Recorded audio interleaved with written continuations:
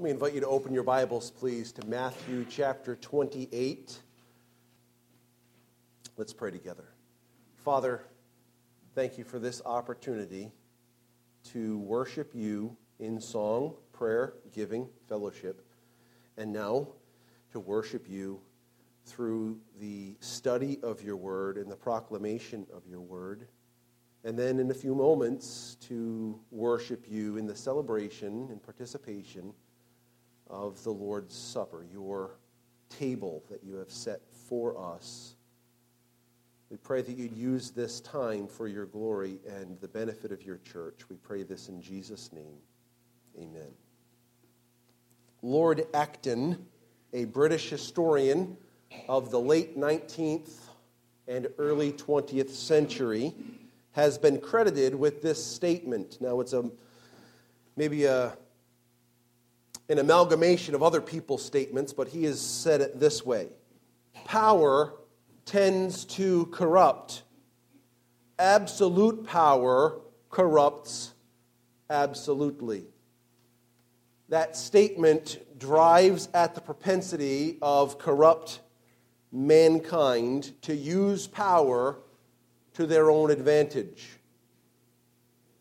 This morning, we want to consider one whose authority is not corrupt, nor leading toward corruption, but instead whose authority leads to the redemption of many. We're in Matthew chapter 28. In the first 4 verses, we see the Marys headed to the tomb.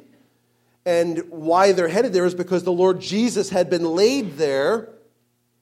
They head to the tomb and they see that the stone is rolled away, and they see an angel sitting on top of the tomb or the tombstone.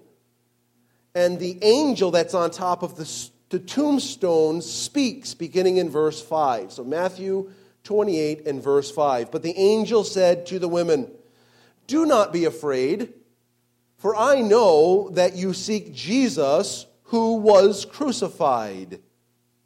He is not here, for he has risen, as he said. Come, see the place where he lay. Then go quickly and tell his disciples that he has risen from the dead. And behold, he is going before you to Galilee.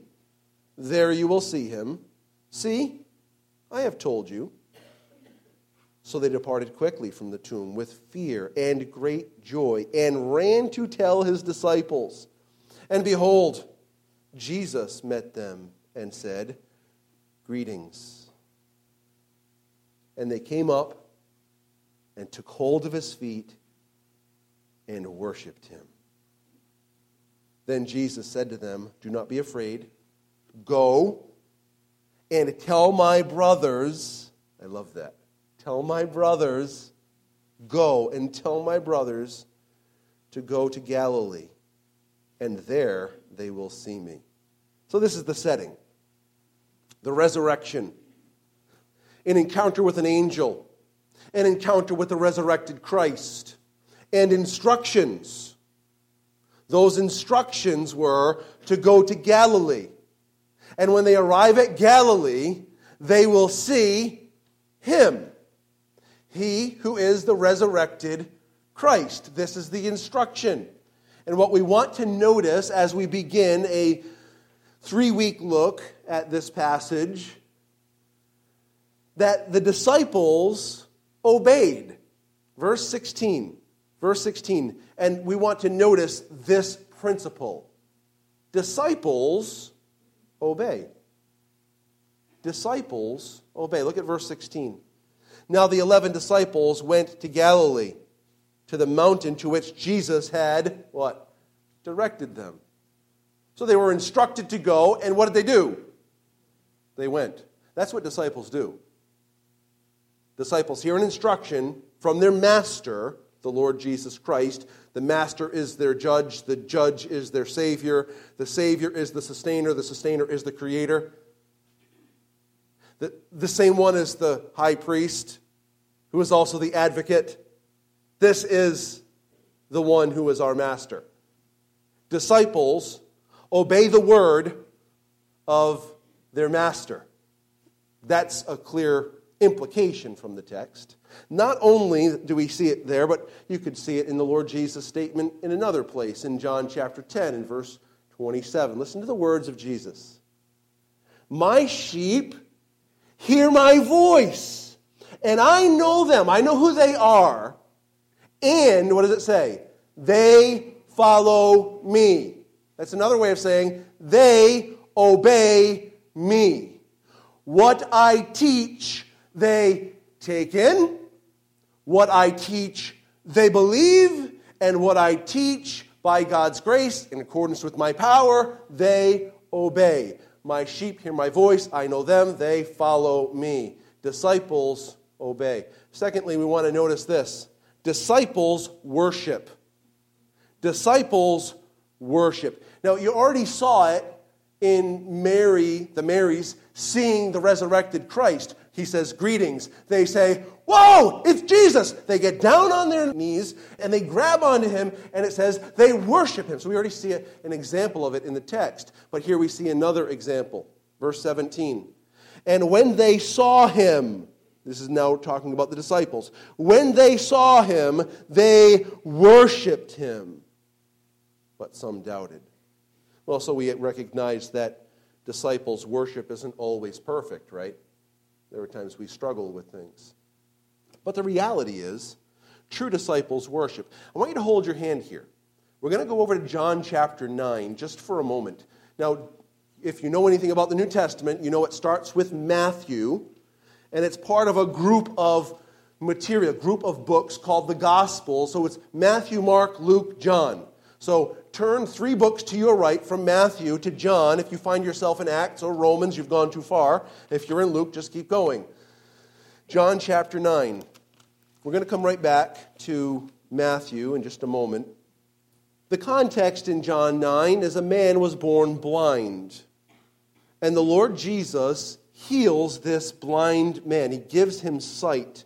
And the Pharisees are questioning the blind man. Do you...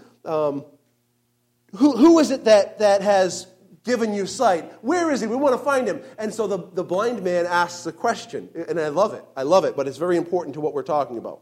He says, do you also want to become his disciples? There's an implication here that he has already become a disciple. This guy healed me. I want to follow him. Do you also want to become his disciple? And they were so frustrated with this guy that they resorted to mocking him.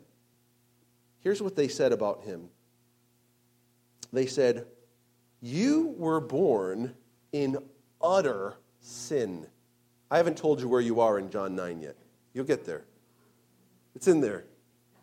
You were born in utter sin. So they've resorted to mocking.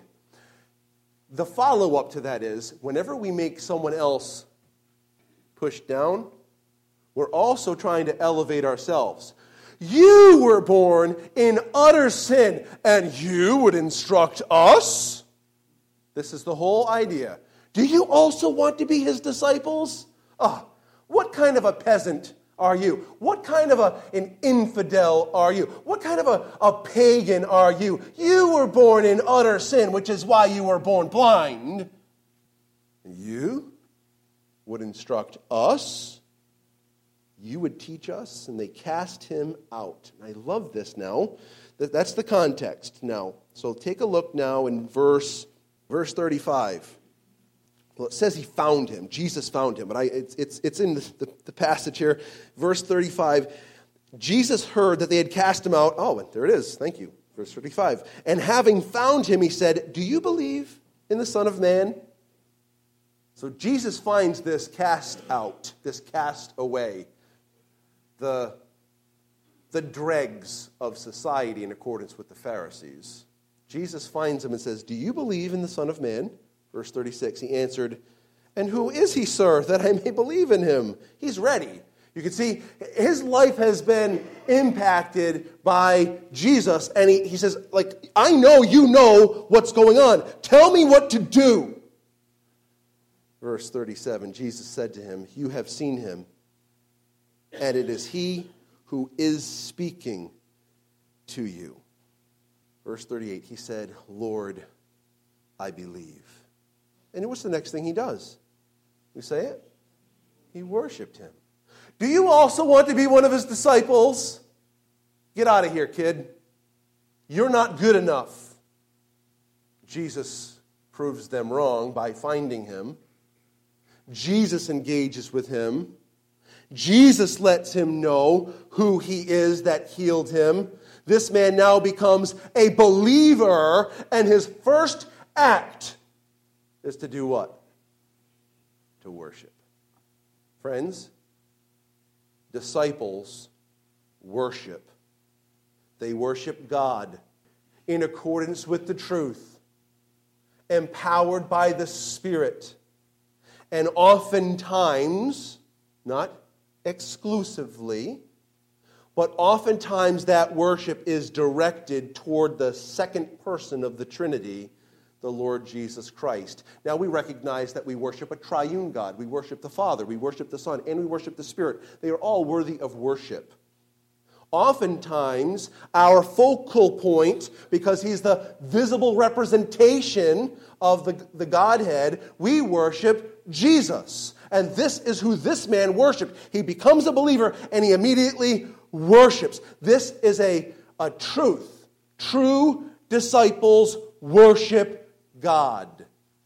Let's go back, please, to Matthew 28. Disciples obey.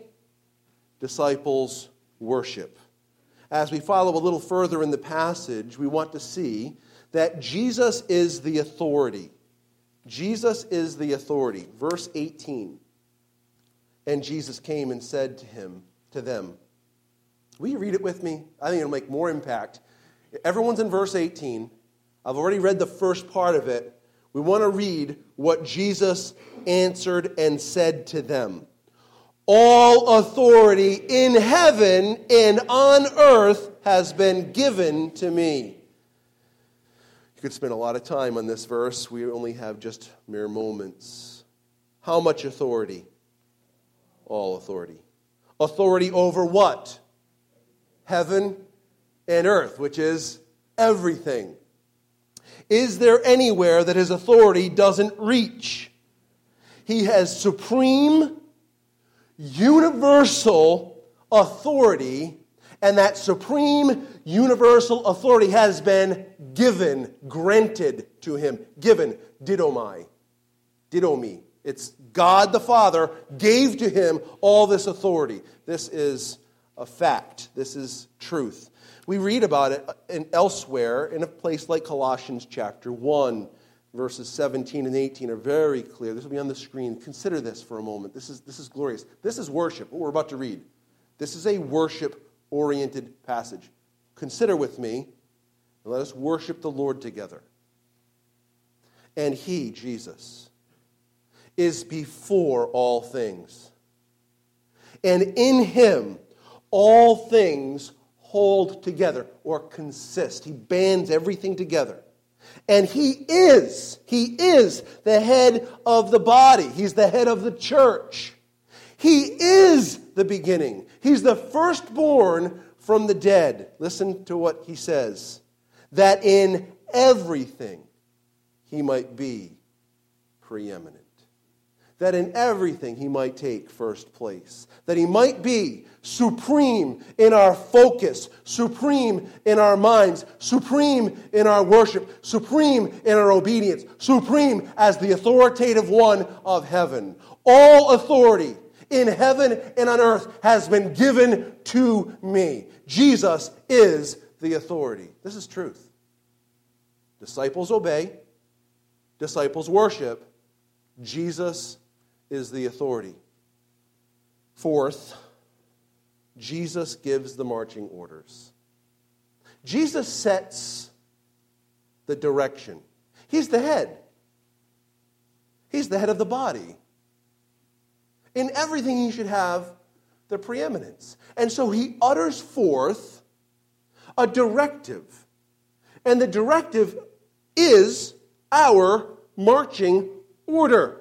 This is what the church is for. Listen to what he says. Go therefore, because I am the one who has all the authority in heaven and earth. Go, therefore, and make disciples of all nations, baptizing them in the name of the Father and of the Son and of the Holy Spirit, teaching them to observe all that I have commanded you. And behold, I am with you always, to the end of the age. One command in this passage with three elements. One command with three elements. It would be like this. Win the game, there's the command, by hustling on every play, by paying attention to every play call, and by doing your job. What's the directive? Win the game. How? How do I do this? And there are the three elements. Or it would be like a mother saying to her boys, take care of the yard by cutting the lawn, trimming the hedges, and weed whacking the edges. What's the call? Go take care of the yard. What does it consist of? Well, mowing the lawn, trimming the hedges, and weed whacking. If you don't do those three things, the main objective will not come to pass. Right? One command, but three elements of the command. Well, that's what we have before us. The command in this text is to make disciples. To make disciples. That's the command. The other words in this passage are dependent and grabbing on, clinging on for their meaning to that main command to make disciples. Quite honestly, we can't make this happen. Can you make someone a disciple? Can you make someone a Christian? Can you make someone believe? Our job is fulfilled by obeying the elements of this charge. You and I cannot trick someone into being a true convert. We can't manipulate anyone into salvation.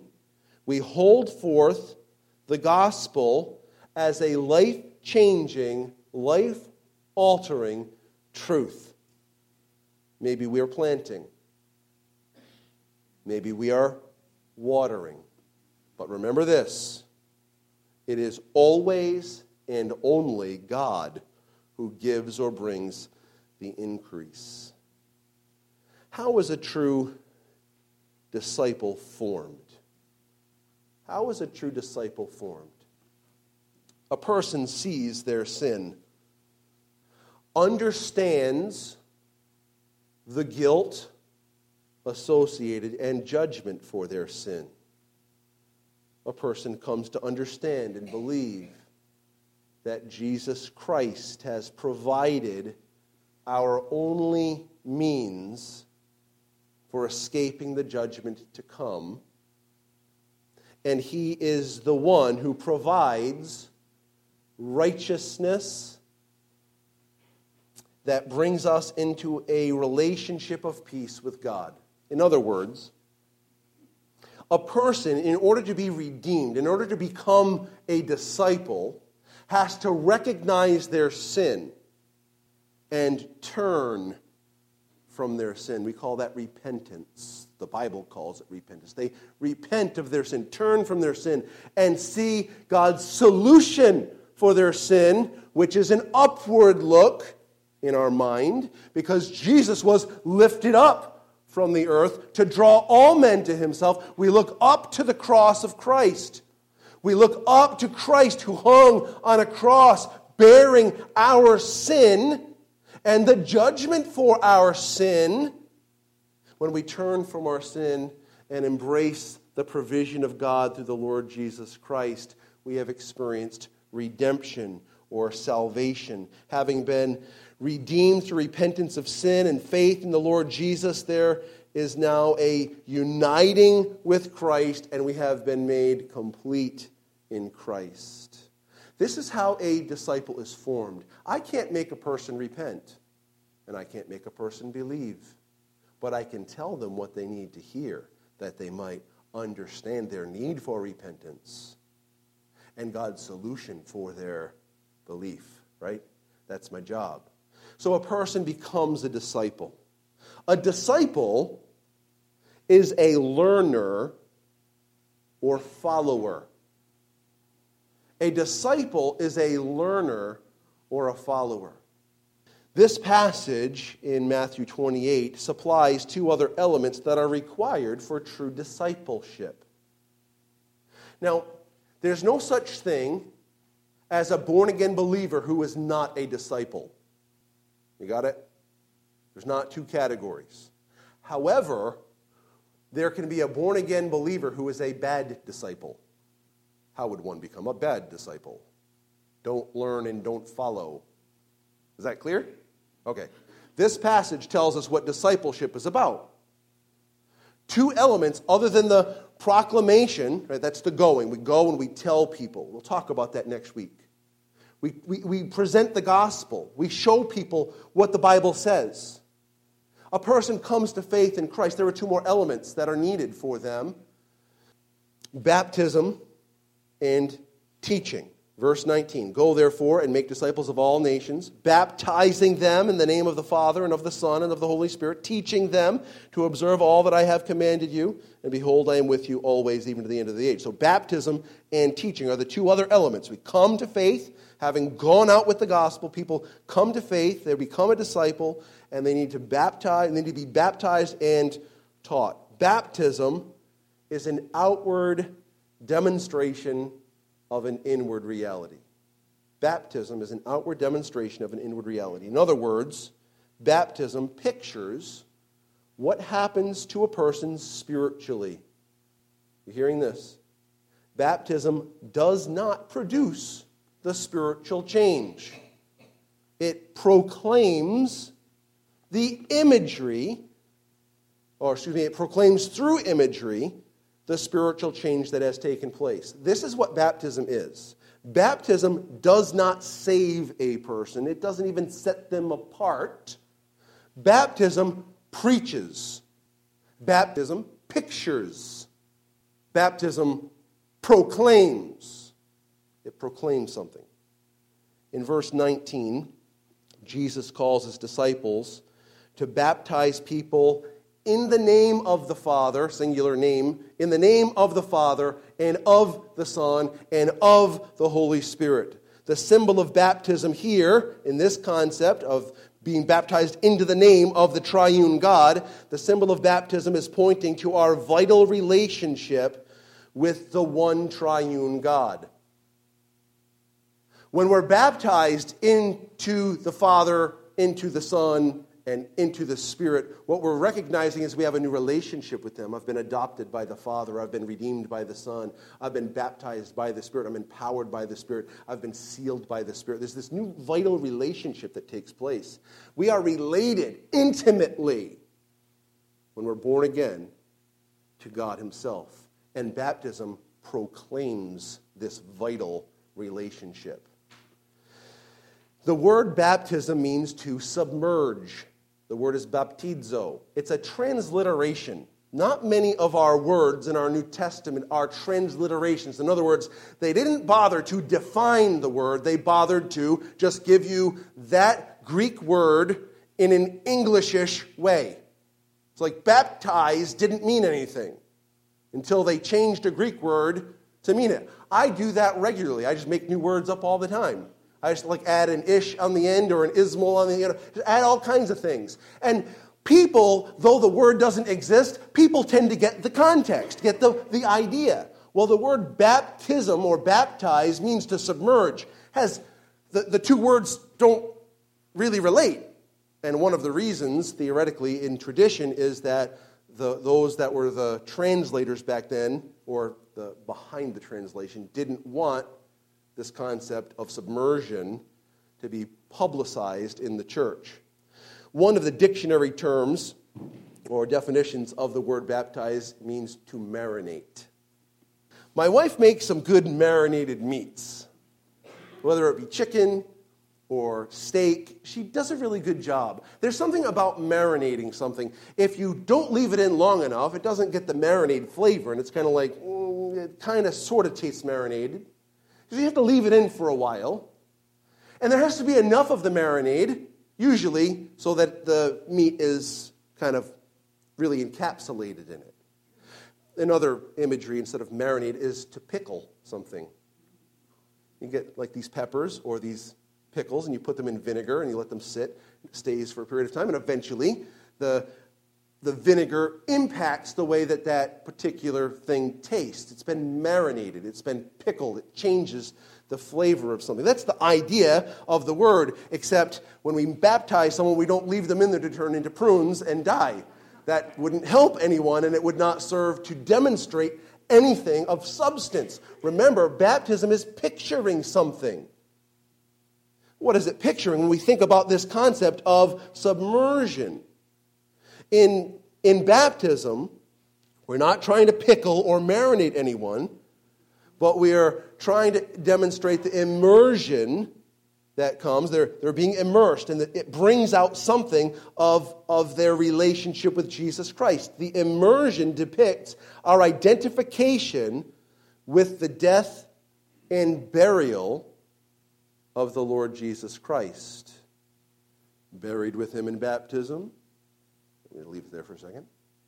Death and burial. That's what happens. When we have a baptism and we put someone under the water, what we're saying is this person has been united with Christ because of what God has already done in their lives. And we are proclaiming, we're preaching a message about what God has done, and it's an outward symbol of this inward reality. They have died with Christ, they've been buried with Christ. And what happens when we bring them up out of the water? The reemerging of that person, of that disciple from the water, depicts our identification with the resurrection of Jesus Christ, except we don't wait parts of 3 days, because then we would have some issues on our hands, right? So we're talking about a methodology that describes and depicts and symbolizes something.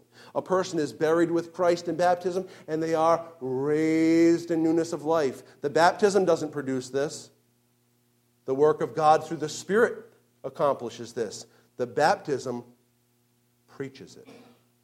The baptism preaches it. That's what it does. The commission that Jesus gave, based upon his ultimate authority, is to make disciples. Necessary for making disciples is going. We'll talk about that next week. Necessary for making disciples is teaching. We'll talk about that the week after. And baptizing. That's what we're talking about right now. It is a symbol of our union with the triune God, and it is a symbol of our union with Jesus Christ in his death, burial, and resurrection. Now listen carefully to me. Take a deep breath. Without baptism, we are not following Jesus. So that leaves two options for the one that is not baptized after their salvation. Either they're not believers, or they are not good disciples. Can a person go to heaven without being baptized? Yes. Yes. And we can easily point to the thief on the cross. In that aberration to the norm, where he had no opportunity to obey the Lord in this, yes, today you'll be with me in paradise. We know that the thief on the cross is currently in the presence of God and will be forever and ever, and he was not baptized physically. Does baptism save a person? No. We don't have time to go into all the nitty-gritty about why that's the case, but baptism does not save. It is not the power of God unto salvation. What is? The gospel of Jesus Christ is the power of God unto salvation for everyone who believes, to the Jew first and also to the Greek. Now, listen carefully. Is baptism a necessary part of the Christian life? The answer to that is an emphatic yes. Friend, I would be very scared to call myself a Christian and be unwilling to do what Jesus, the ultimate authority, told me to do. Make disciples of all the nations. This takes place by going. This takes place by baptizing. This takes place by teaching. To be made a disciple, someone has to have presented the gospel I must embrace the gospel. I must be baptized depicting the gospel. And I must continue to learn the things that God, through Christ, has taught. This is discipleship. For the one who has all authority in heaven and earth to call you to be baptized after your salvation, and for you to say, no. If I were you, I would be scared. You are saying no to the head of the church, the creator of heaven and earth and all that in them is, the one who sustains every molecule that is around you and of which you are consisting. The Savior of mankind has called you to be baptized. Have you trusted Jesus as your Savior? Have you, since your conversion to Christ, been baptized? If not, you ought to be baptized. And I want to give you a moment now to respond. Believer in Jesus Christ, you've trusted Christ as your Savior. Your Master has called you to be baptized. Will you do it? If you will, raise your hand. If you have already been baptized, you don't need to be rebaptized. You're baptized one time, physically, after your salvation. If you raised your hand and would like to be baptized, please see me after the service. We want to declare our willingness to follow Christ the King in every area of life. This is not a private matter. It's a very public matter. This is why I don't have you bow your head and close your eyes. Everyone with their heads bowed and eyes closed. No one's looking around. I heard that so many times as a student. Why? Who are we afraid of? If I can't say, yes, I'll follow Jesus with you looking, do I really want to follow him? Amen. I don't think so. I think we want to let everyone around know. Jesus is my Savior. He saved me from my sin. I have life because of him. I want to follow Jesus. That's what happens when we truly come. Which is why true disciples worship. Because we know what he's done.